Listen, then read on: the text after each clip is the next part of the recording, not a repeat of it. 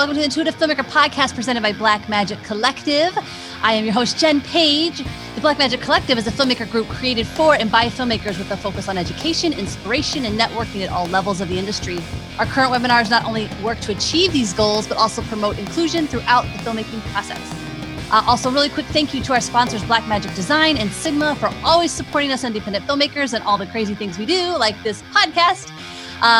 Again, I'm your host, Jen Page. I am a director myself, and I'm so excited for today because it's day 3 of our 5 film team talk series. And today's film is The Cipher. And I have to tell you guys, I watch a lot of short films. I've done a lot of film festival programming, and this film is so good. You have to find it. There's a reason that it was selected as a premiere at the 2020 Tribeca Film Festival. The part that gets me stumbled up and I can't believe it is it's a student film. It does not look like that. It's fantastic. It's about basically with his reputation and a potential record deal on the line, Khalil confronts his opponent, Young Reap, and defends his secret during a freestyle competition. I'm going to show you the trailer. Let's show you the trailer.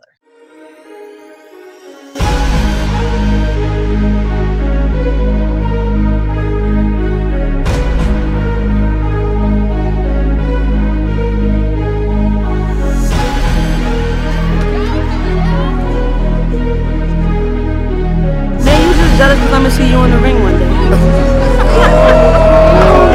I see right through you, bro. Khalil, what you gonna spit?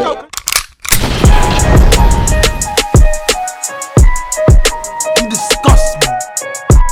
That's already noticed, right? You just gotta prove it. We got the newcomer, the challenger, Khalil. Who do y'all think is gonna be the last MC Sin?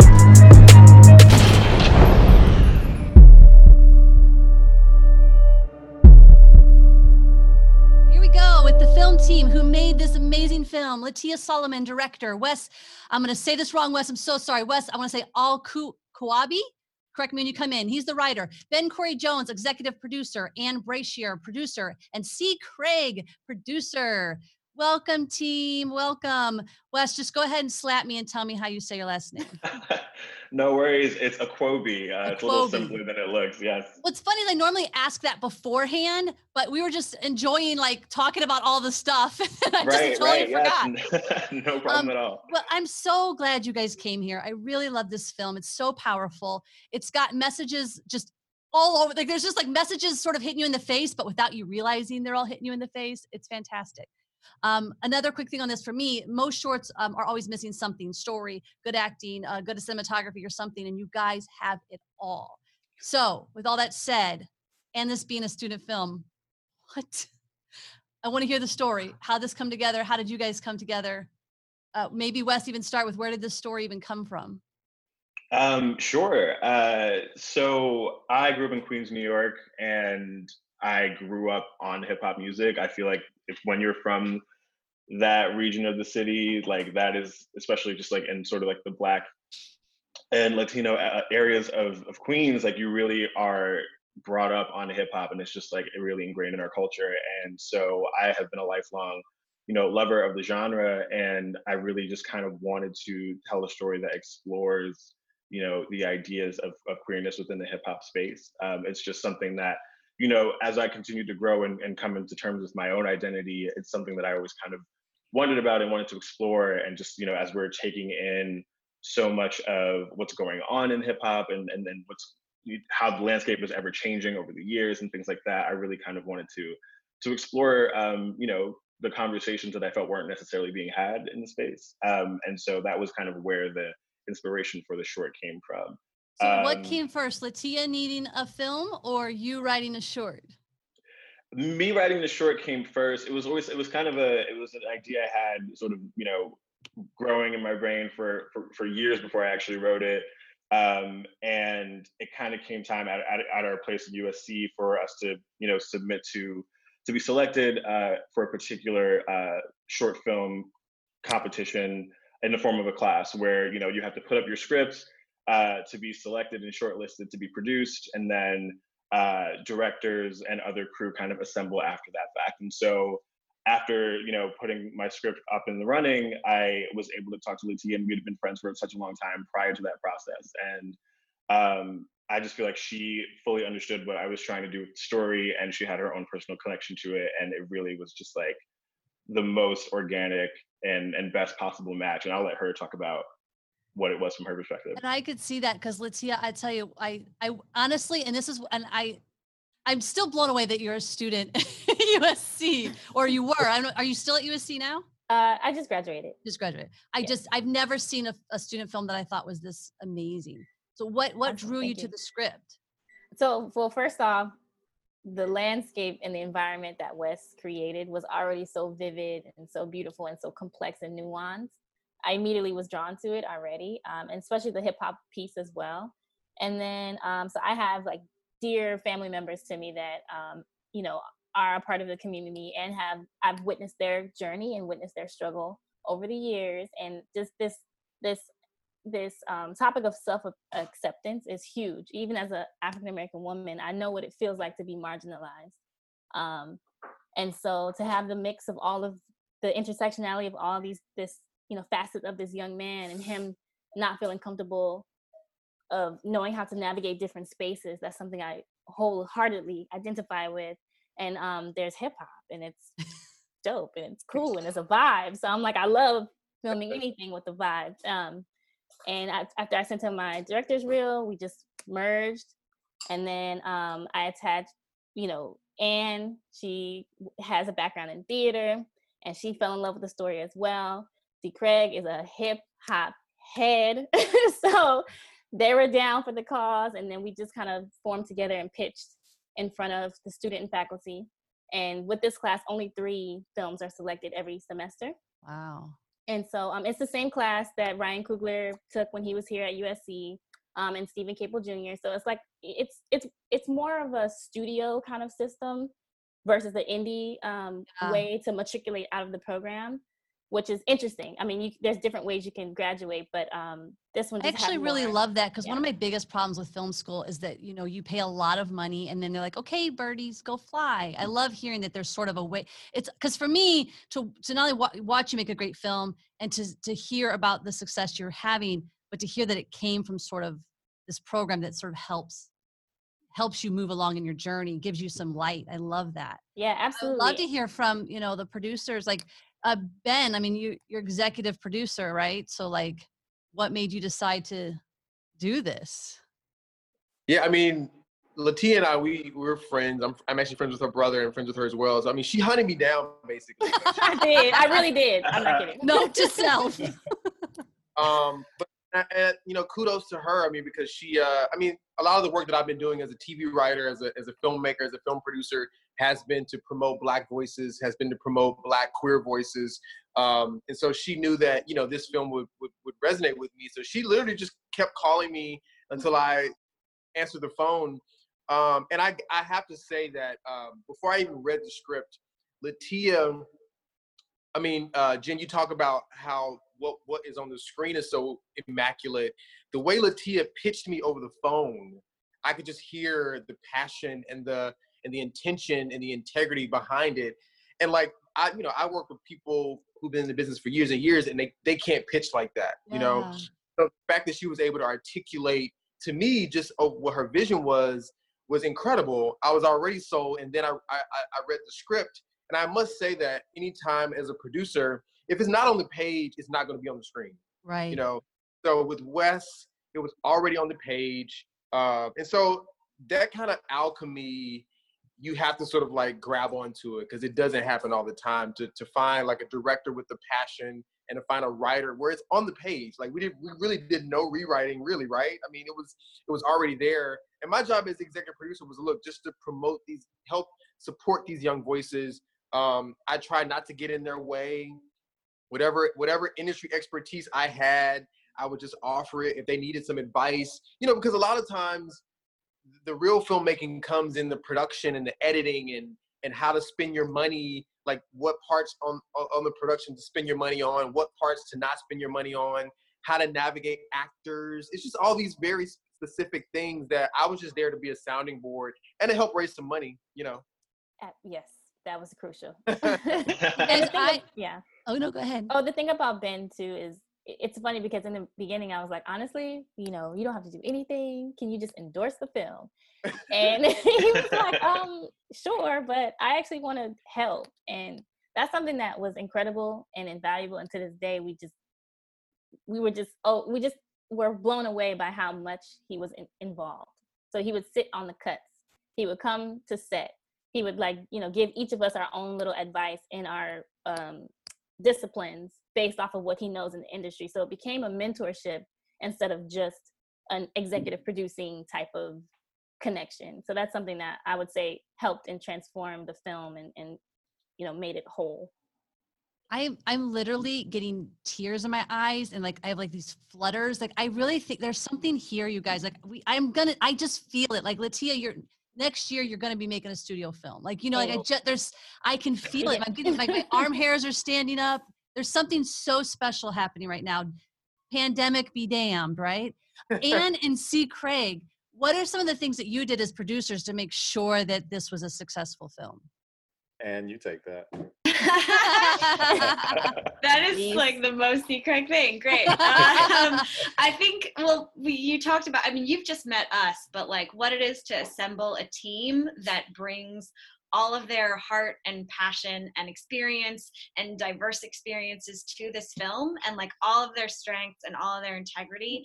That was a big part of, I think, hopefully what C. Craig and I were able to help Latia and Wes do, is put together from our cinematographer all the way through our camera department and our gaffer, our sound team. Yes.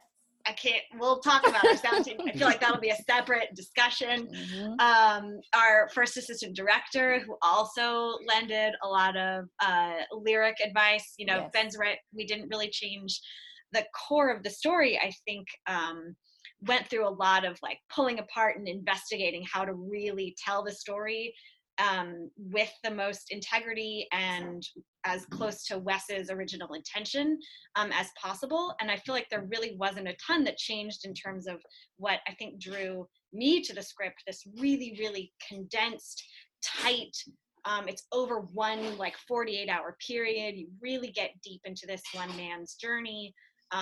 You see all the different parts of how he's pulled in different places in his communities and the way that his communities intersect and overlap, and finding his way towards self-acceptance in this real sense of immediacy. And as Latia said, I'm from theater. I come from a dance background, so I'm a sucker for a battle. If you a club scene with a battle, I'm in. And so I think for us, continuously checking in on what brought us to the film, what kept us passionate about telling that story, so that in every little decision we could really hold up the integrity of what Wes had written and what Latia's vision for it was for. That's sort of honest, continual. It felt like sometimes I think C. Craig and I were just on phone calls nonstop together. Yeah. I 1000% agree. For me, it was always the outlook of, we had a lot of moving parts with this film, right? And especially for a student film, right? It was much larger than a lot of the other things that were being done. So we had to kind of, on the producing side, we had to make sure that it didn't become overwhelming to any one part of the thing, and being as diplomatic as possible to get the things that you need done, and working all of that out. That became the bulk of at least what I was doing, for sure. There's so many parts of this film I want to dissect, but really quick for those watching, please put your questions in the Q&A box. We want to hear from you throughout. Where do we start? I want to start with casting, because there is not a bad apple in this bunch, at least as far as on screen. Who knows about off screen? But how did you cast? Were there anybody students? I want to hear about that process. No one was a student. It was a long process, so we saw a lot of people. Yeah, it was over 300, right? Wow, that's commitment. Yeah, Anne was incredible. She helped organize all the talent, along with we had 4 associate producers that also helped as well. Mm-hmm. And Ben, that was incredible, because we were talking about trying to find a casting director, but it just didn't pan out with the budget that we had. And C. Craig was saying, you know, the magnitude and the scope of the project, it's like, all right, do we spend money on the casting director or do we just do this ourselves? And Ben came along and he also helped as well, you know, just post on his social media, and people just kind of flooded in after that. And yeah, we've had conversations with different celebrities and things, and finally we just have to figure out, okay, who's gonna capture the essence of the Khalil, where he can be aggressive and he can also be vulnerable. Mm-hmm. Right. And he also, we need to see him physically and mentally and emotionally change depending on what spaces he's in.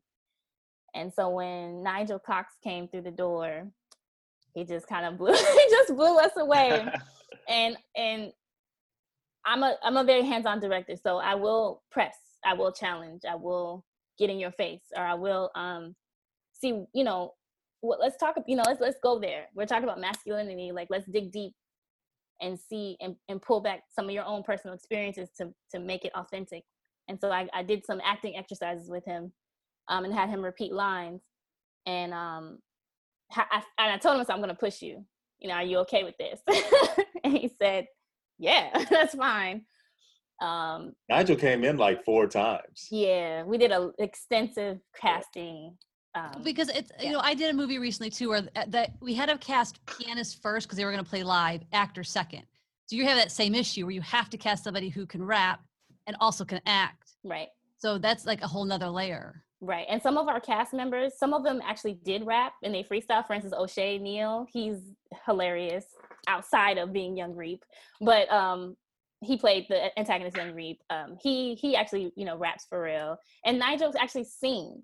So we just have to kind of find his voice through the rapping and you know, add the theatrical element to the cypher or the rap battle type of environment. So, and then Kiki, which is played by Carice Brooks, she's just a natural. She's also a dancer as well. So she's danced for Rihanna, Chris Brown. Like she's already out there, but she's dipping into the acting world. Nelsie came from New York. A lot of them actually spent time in the East Coast. So that's how we were able to still get that East Coast feeling while we shot here in LA.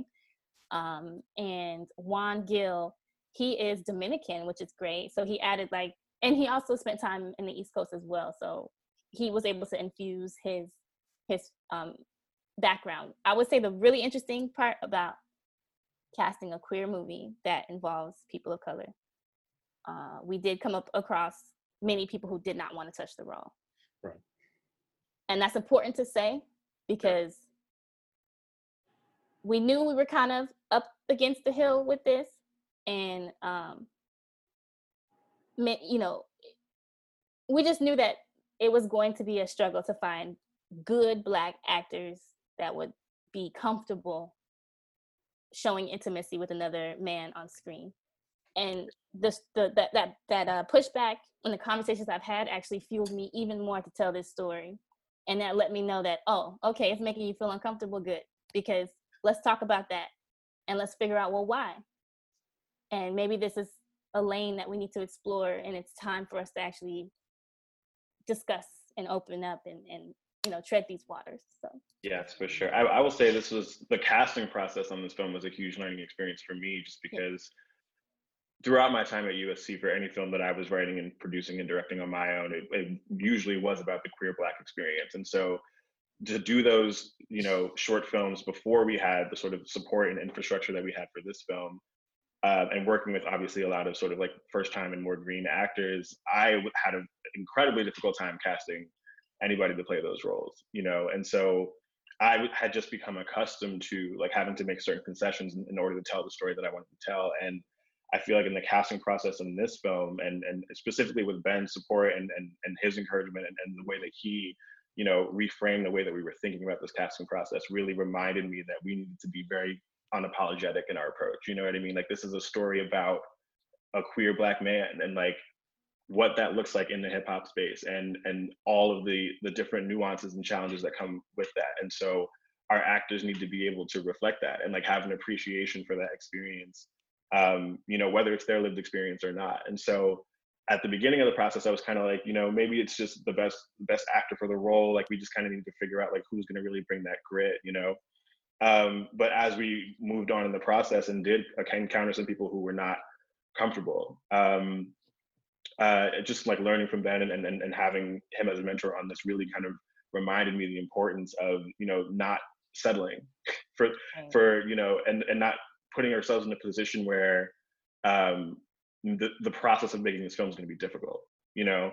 And so I really have taken that with me, just in terms of anything I approach as a creative now, and telling these queer Black stories, like really leaning into the fact that we're just going to have to be very real and honest about like what we're portraying, and everybody involved needs to be on board with that. Right. And then I think I just want to say, and that's okay if people didn't, if they weren't comfortable with the role. We just had to come to the conclusion that, oh, this film is just not for them. Right. And maybe they're not our audience. And go ahead, C. Craig. Oh no, I was just saying that, like, but once we got the team, like the team was like together instantly, right? It was like everybody vibed, but we just had to get the pieces together, and it's going to be the same for everything. But that was the extra piece to it, to get over that one barrier that people have made for themselves, right? So, and once we got through it, it was cool.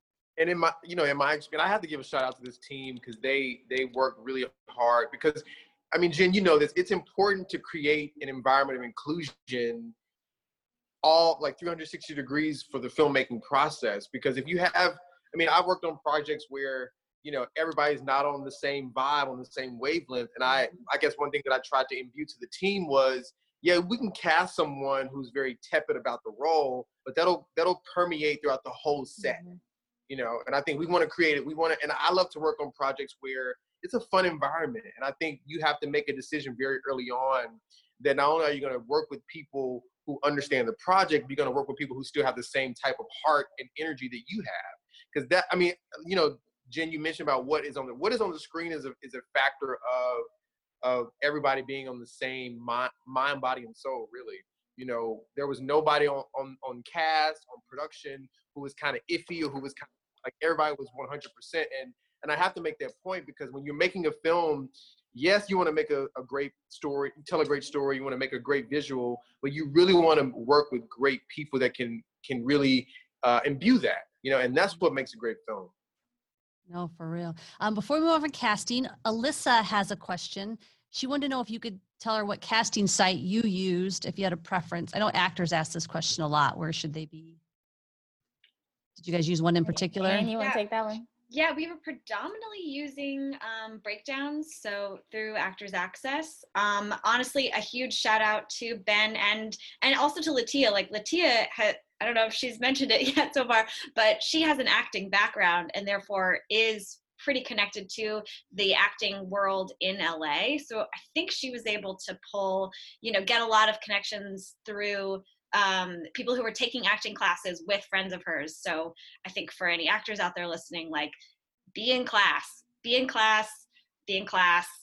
take on projects so other people see your work, even if they're small. You know, it is a network, and that only happens when you're participating in it. And then another shout out to Ben, because it was really, you know, C. Craig and I had the gargantuan task of filling these big dance halls, this big rap battle with contestants, and making the all these scenes with bigger background feel alive. And like, background on a student film where you're not getting paid, that is a hard ask. Not to mention, we had the fires. We had fire. The California fires came in October of 2019. So it cut our background in half. Oh yeah, some people were evacuating, and yeah, it was. I mean, you're never. I was going to mention. I'd love to move into the music, because there's a lot to tackle there. But I did want to mention that one thing I always look for, you know, when I'm watching these films as a director's eye to learn from other directors, is like, how did they pull off a crowd scene? Because we never have enough money in independent film to do that. And I was going to say, I thought you did that very well, very cleverly, that it always felt full and alive. I was looking for the tricks, and it didn't bother me until I went, wait, how did they do that? You know, like, I didn't notice it. Because sometimes you'll notice it. Like, you're like, oh, this is, like, I have a film in my last film too, where it's like, we didn't have enough people, and Every time I watch the scene, I'm like, ugh. Yeah, shout out to our production designers as well for being able to like work with, I mean, the intersection between our lighting team and our production design team, where we had like grips and RPAs moving lights and fanning fog and like really helping us fill out that space visually. I think they did like a fantastic job. Yes. So music, did people rap live? Was it all pre-recorded? You know, how does the process to even get those raps? Y'all want to take it? Who wants to take it? Craig? I mean, Craig, let's let you take that. It was obviously a huge part of it. Like the lyrics were a constant, ever evolving thing. Nick Brooks, who was also the AD, stepped in to help rework some of the lyrics with that, and he was fantastic on that. And we had to do two different ways, right, Latia? It was we did playback, and we also did live at times. Yes. And so, because if they perform live, if you think about it, you have to capture their performance from different angles. They're going to be exhausted. And again, some of our actors can actually rap and some of them can't. And even the people who can rap, their voice is going to get tired after a certain while. So most of it was playback.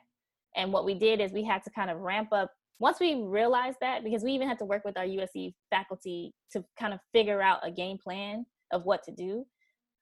And then we had to kind of push our rehearsal times earlier.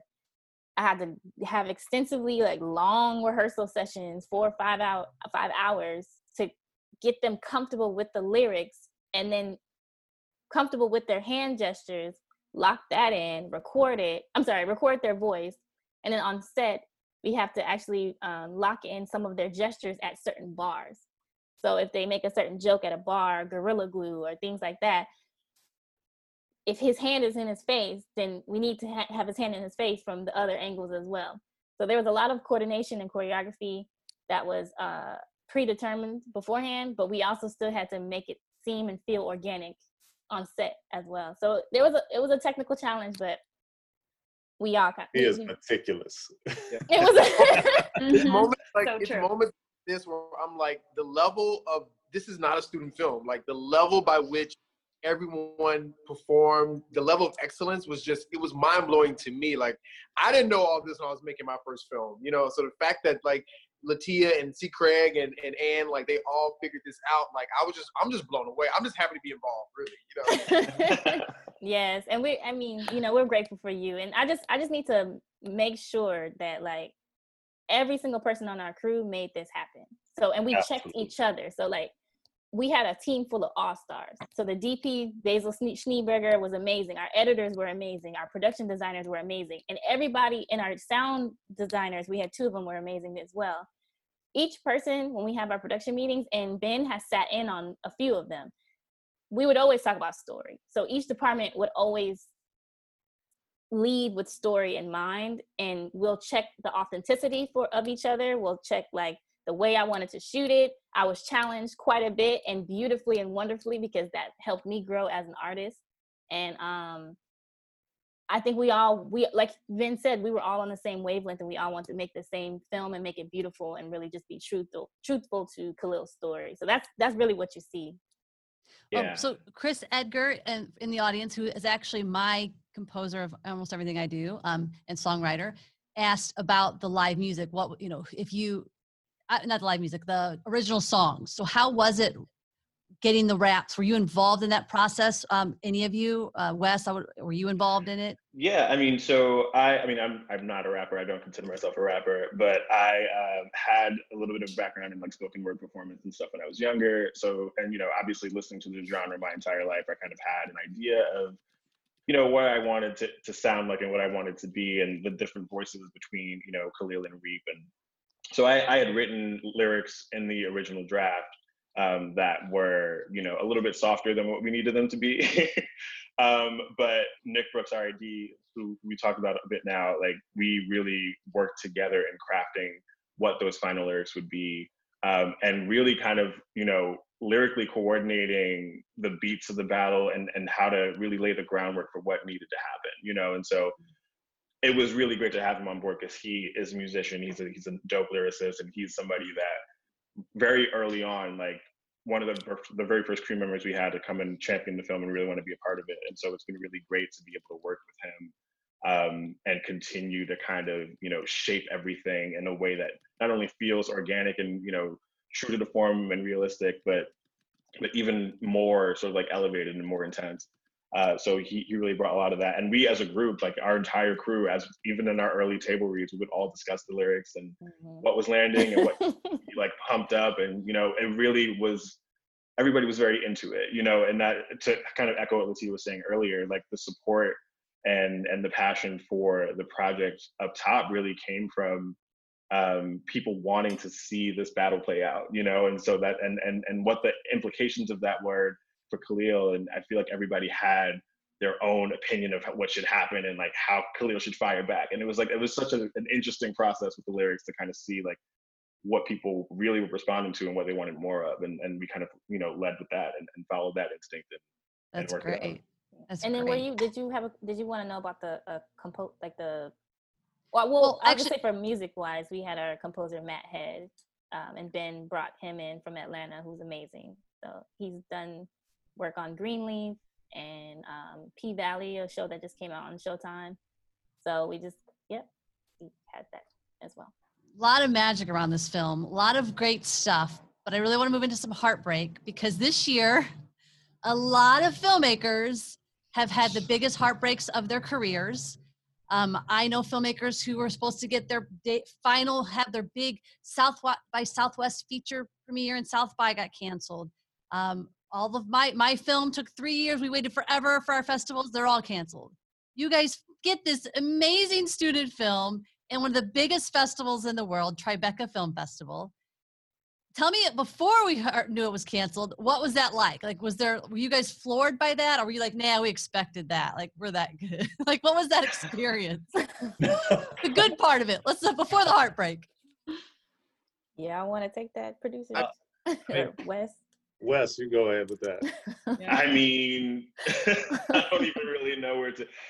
It was, I would say, you know, from our initial screening at USC, that was the first place that we had it at the end of production. And that was the first time we kind of got to see it, you know, up in front of an audience. And the response for that was tremendous and like more, you know, favorable and passionate than anything that I could have expected for the film. And so I would be like, at that point in time, I was just happy that people liked it. I was happy that they responded to the story. Like, I was happy to see this queer Black story getting such a, you know, a strong reaction from people. And I wasn't even thinking about festivals at that point. You know, it really came to when we had that conversation with our producers and talking about where we wanted to see the film go.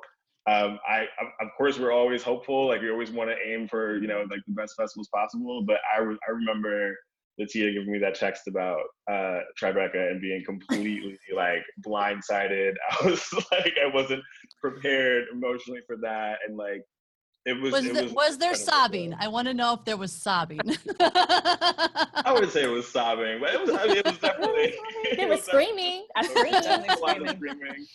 I know I was on the phone with C. Craig screaming. I know that. She gave me a hard time because I tend to be like, oh no, you know, this is what's coming, right? Like, the work was put in, right? So like, I'm just if the work is put in and we saw how people responded to it, and I had a chance to be in the mix and see everybody on the team give their heart every single day, right? And it was like, all right, well, put it out in the world. No matter what happens with it, we know that like energy is transferable, right? And we were able to see that energy be transferred to the audience, and we're like, okay, so it wasn't as though it was like, oh, well, we knew it was going to happen. Like, I knew something great was going to happen from it. I love that. When we screened it at USC, I remember calling Tia. I mean, look, I've said it in a lot of screenings of my own work and other people's work. That kind of crowd reaction that we got after the first screening, I called Tia. I was like, that doesn't happen every day. That doesn't happen all the time. So I kind of knew that we were going to get a big festival because of the reaction. But again, like you make a film, but you never know how people are going to respond to it. And to see that room, like they were not silent throughout the whole film. They were yelling, they were cheering, they were laughing. and again, that's what you want. You want your audience to be engaged vocally to the film that you're making. And when we did that USC screening, I knew that like this was gonna catch a lot of festivals. So then you get Tribeca, it's all amazing, and then the apocalypse happens, and it's canceled. So obviously there's a lot of disappointment when that first happens. There's a lot of trying to figure out, you know, how to go on with your life in those moments. But once you got past the disappointment, you guys just sort of took off again in another way. What did you do? How did you come together and make a plan, and what was that plan? Latia was like, we're going. We by ourselves. Look, you know I would, but well, there's a lot of prayer involved, okay, and tears. But I think my biggest disappointment was for the cast and crew, because I just felt as though, oh, you know, yeah, sure, this could be a good thing for me as a director, great. But I felt like it's them that matters, you know, because I know everybody put in a lot of hard work. And I just would love, it would bring me joy to see someone want to talk to the PD, want to talk to the DP, like, yo, how did you shoot that? Like, and make those connections, I thought was, or even with the cast, like, you know, for them to, you know, fly and take off for other projects. And so without that interaction, that part was a loss for me. And they kept, you know, messaging me and everything. I'm like, I'm sorry, I don't know. And one good thing about Tribeca is they were they communicated very well. So they always kept us in the loop, even if they didn't know exactly what they were going to do. Right. They would let us know that. Right. And so after a few weeks or so, they finally went virtual. They told us that they were going to go exclusive. And at the time, we weren't sure if that's going to be a good or bad thing, because South by Southwest was public, which at first I thought, oh, that's great. You know, people still get to see your films. But at the time, I didn't quite understand the exclusivity factor, where it still makes your film have a demand because it's not public. Right. And so, and also I was like, okay, well, are people going to watch it? Like, are we going to get eyes on it? And this company, London Flair PR, a press company, reached out to us. And they offered to represent the film. And the money, I was like, okay, what they were charging, I was like, oh my God, I don't know if I should pay this much money for it. But I think at the time, I talked to producers and tried to figure out and weigh out my options. I went with it. And I did work with them. And actually, let me tell you what I did. I stalked their page and looked at other filmmakers that they worked with. Smart. And their films went to the Oscars. So wow. I DM'd those filmmakers. One guy's in Ireland, one girl's in London somewhere. I DM'd them, got on a call with them, and asked, like, you know, hey, how was your experience working with this company? They had a great experience, so I moved forward. And that's pretty much, I would say, what really turned the flow of our success, because we connected with about 35 different press outlets. So we have articles and the buzz, that created the buzz for us. And it actually sent people to our films through Tribeca. They only played it for a month. And then from there, then when we got CAA Mobius into their short film showcase. And then from there, it's just kind of like the buzz keeps going and going and going. And I think, you know, everyone wants to be a part of the next big, you know, well, I mean, I'm sure C. Craig is like, well, now we have to go to the Oscars because, you know, I mean, what else? You know, what's next? I asked, I was like, hey, like, you know, we submitted right now, but no, you know, there's not a lot of like short films. It's hard. Short films are hard. I mean, yeah. Programmers are inundated with literally tens of thousands of short films every year, and most of them are terrible. So the fact that you're having any success at all, I think is great. I do hope that now we start seeing doors opening for you for meetings. And if they aren't, I'm starting a program with Blackmagic Collective next year that you need to be in, because I'm going to help work to get doors opened for feature directors. All right. All that said, I don't want to not get these audience questions and we're like running out. We have so much to talk about. I don't even have time. So let's do quick answers to the audience questions so that we can do our final intuitive word. Tiffany, maybe if just two of you take some quick advice for Tiffany. What advice do you have for future writer filmmakers to emerge into the industry? I think you've given a lot of tips on like making a great film, make sure you cast it well, do the PR, do your research. Is there anything that maybe might have been left out that that comes to your mind? I mean, just you know, find a great team. Like if you're a writer, find a great director, and you two just kind of like bang out some stuff together. If you're a producer, find. It's like writers should be finding directors, directors should be finding producers. Like you don't have to wait for the industry to tell you to go look into a producer. I mean, like find your tribe, find people. Like you don't need a whole bunch of things. Just find people to work with. Like a writer should be finding directors, directors should be finding producers.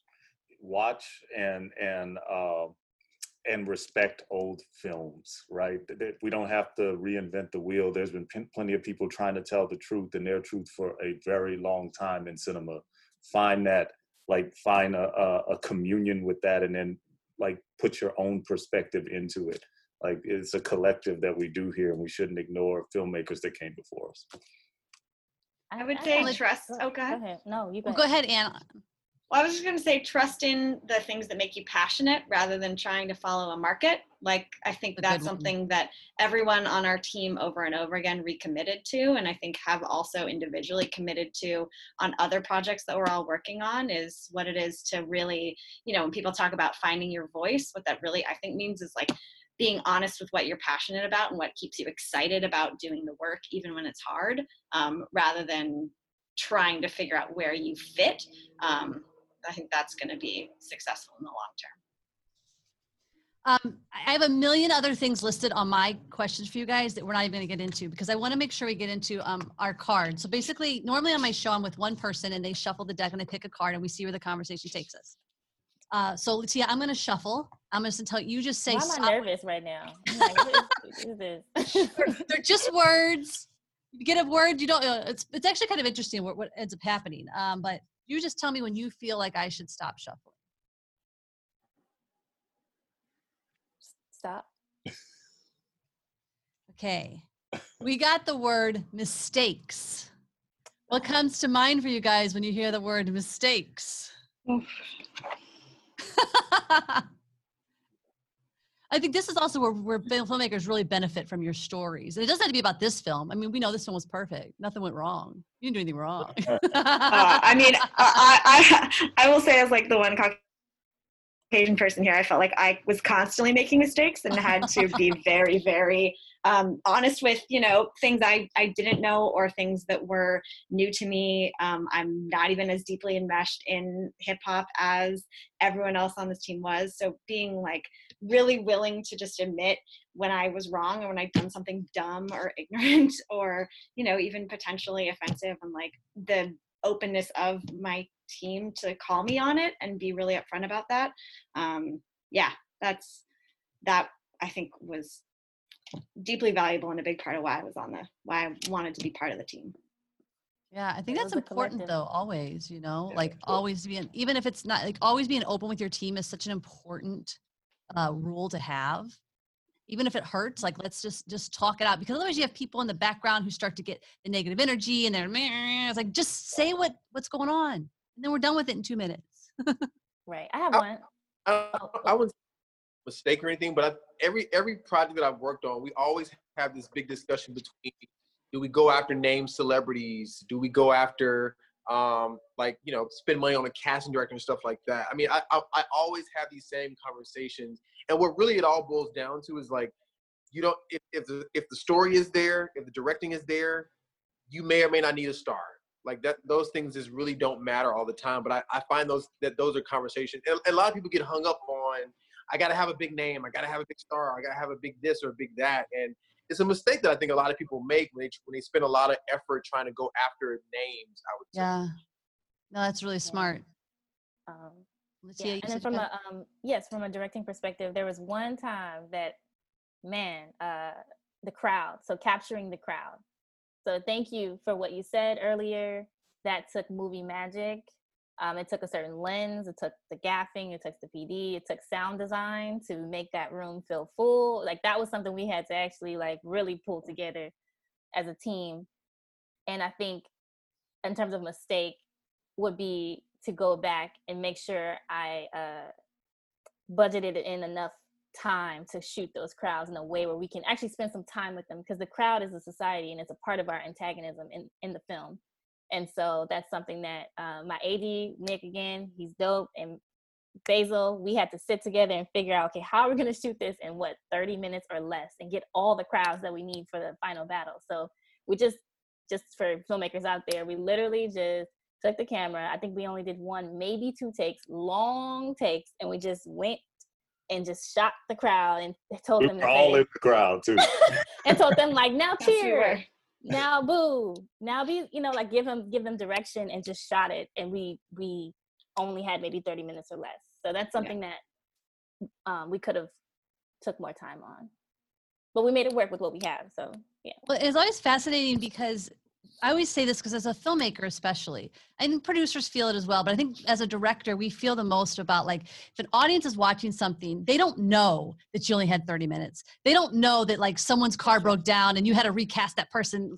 No, all you have is what's on the screen.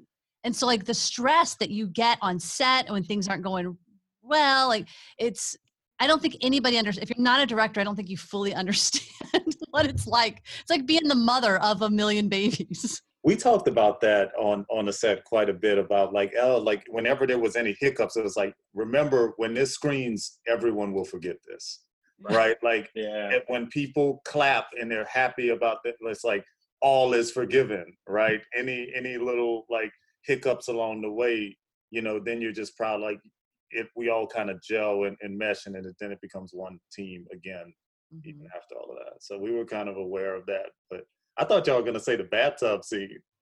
Oh, talk about the bathtub scene. What is that?